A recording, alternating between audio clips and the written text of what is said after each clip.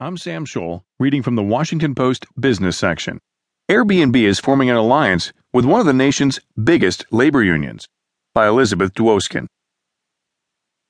Airbnb is in negotiations to cut a deal with one of the nation's biggest unions that would employ unionized home cleaners who are paid at least $15 per hour, according to people familiar with the discussions.